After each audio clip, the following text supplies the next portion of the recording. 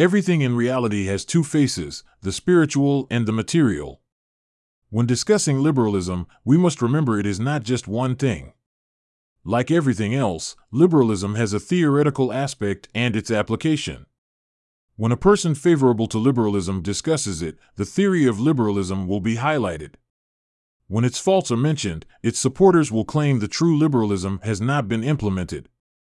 It is useless to talk of how liberalism has failed in practice because the claim will still remain that the true liberalism has not been implemented. This makes a discussion on liberalism more troublesome than might be thought. But is the theory of liberalism really defensible? What we do in this discussion is look at the idea of liberalism. The idea that all liberals embrace is freedom. But freedom is a relative term. Without the presence of a restraint or hindrance, the concept of freedom is empty. In this discussion, we will initially look at freedom through the lens of democracy, as it is through democracy that liberalism generally works. A key component of the democratic understanding of freedom is we the people, WTP. WTP appears to be a pretty simple idea. It stands for all of the persons who are eligible to vote within a jurisdiction or concerning an issue. Democracy assumes a fairly homogeneous population divided on certain issues exists, which suggests most issues that divide the group can be settled by majority vote. Democracy assumes homogeneous populations because if there were two cultures incompatible with each other, an election would not settle the differences between them. There are other issues that so divide a group an election will not only not settle the division, it might exacerbate it. Questions regarding which group has the right to a piece of land or other natural resource cannot be determined by who has more people on their side. Taking land from one group and giving it to another is not likely to result in a reconciliation, even if the benefited group has a large majority. Because there are so few issues that can be successfully resolved by a show of hands, democracies are riven with seemingly incompatible divisions. Economic, religious, and political differences all appear intractable. Yet, representative governments are expected to placate all of the competing groups and bring the issues dividing them to some kind of resolution. Even if both groups can agree to let the other pursue their objectives in relative peace. At best, governments provide an uneasy peace, and whatever resolution there is grounded in an assumption one side did not win much and the other side did not lose by too much. In short, the hope is that the cost of revolt will be greater than the losses experienced in a negotiated settlement. It might be hoped that the democratic process will keep tension to a manageable level. But recent history suggests this is not the case. Liberalism promises freedom to those who embrace it. It either delivers or it faces a revolt. But freedom is not an absolute concept, and so is not a tenable first-order principle, though liberals have chosen to embrace it as if it were. Everyone cannot be free, and to a large degree individual freedoms collide. If someone has unbounded freedom, they are exercising the divine right of kings.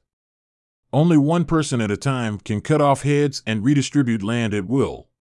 But even if an emperor does have great power, he cannot exercise it without some restraint.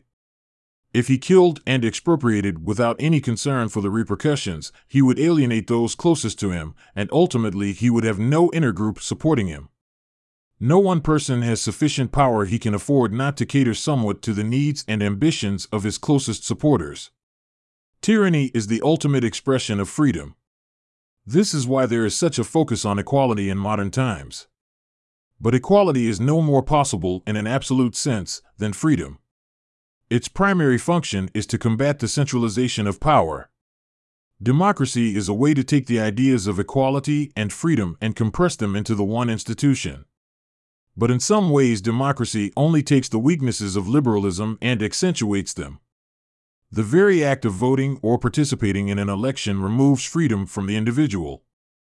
The same can be said for equality. An election is the surest way to reduce one's freedoms and lower one's level of equality. Voting concentrates power in the office of the elected person. But as an election reflects the will of the people, this voluntary subservience is considered a good thing. But the key to understanding liberalism is not found by studying what it claims it is. Better success will be had by looking at what liberalism must be, if it is to exist. The key to understanding liberalism is to recognize first of all that it is a theocracy, not as we normally understand theocracy. But our modern understanding of the terms has been overly influenced by our familiarity with what is better understood as Western theocracy. Western theocracy is man under divine authority, devoid of rights, but compelled to justify himself through works of faith, which by their nature build the church. The only right Western theocrats have is the right attached to their duty, which is to build the church. We own what we create. We own nothing created by others. We have a right to the value we add to the things of God, because it is this added value that builds the church. Eastern theocracies are much different than the Western. The Eastern view of God is much different than the Western view. God in the Eastern tradition is a lawgiver. He might be characterized as an ethical God. God in the Western tradition is an ideal. Eastern worship is more about obedience to the law and the commitment to a routine. Compliance in an Eastern theocracy is easier to gauge. What might be considered worship is manifested in physical activities such as the performance of duties, which manifest an observable pattern. But introducing the idea of an Eastern theocracy still does not give us a key to understanding liberalism. There is a reason for their adoption of what we refer to as an Eastern theocratic model of administration. Their view of reality is endocrinal, or emotional and feminine. Liberals are reactive and respond to stimuli in an emotional way. This also explains why they link gender to feelings rather than observation, though in other aspects they are staunch materialists. Rules are created to govern emotion. But rules are also created in response to an emotional reaction. Rules are manifested as matter, energy, space, and time. The difference is that in one case the rules are visible and narrated, and in the other case they create the phenomena of things. But things are predictable because they are the concretion of rules. There is less mystery about how people like Trump can go from being an idol of the lefts to epitomizing evil in their minds. This same extremist reactions are visible in their personal relationships. The person fawned over and idolized in the beginning become marked for utter destruction because he or she did something that created a negative emotional reaction. A person is evil if they cause a liberal, psychological pain. The pain is a reaction to a disruption in the structure of their legal framework. One must be predictable to maintain a relationship with a liberal. One must be as regular and as predictable as the seasons.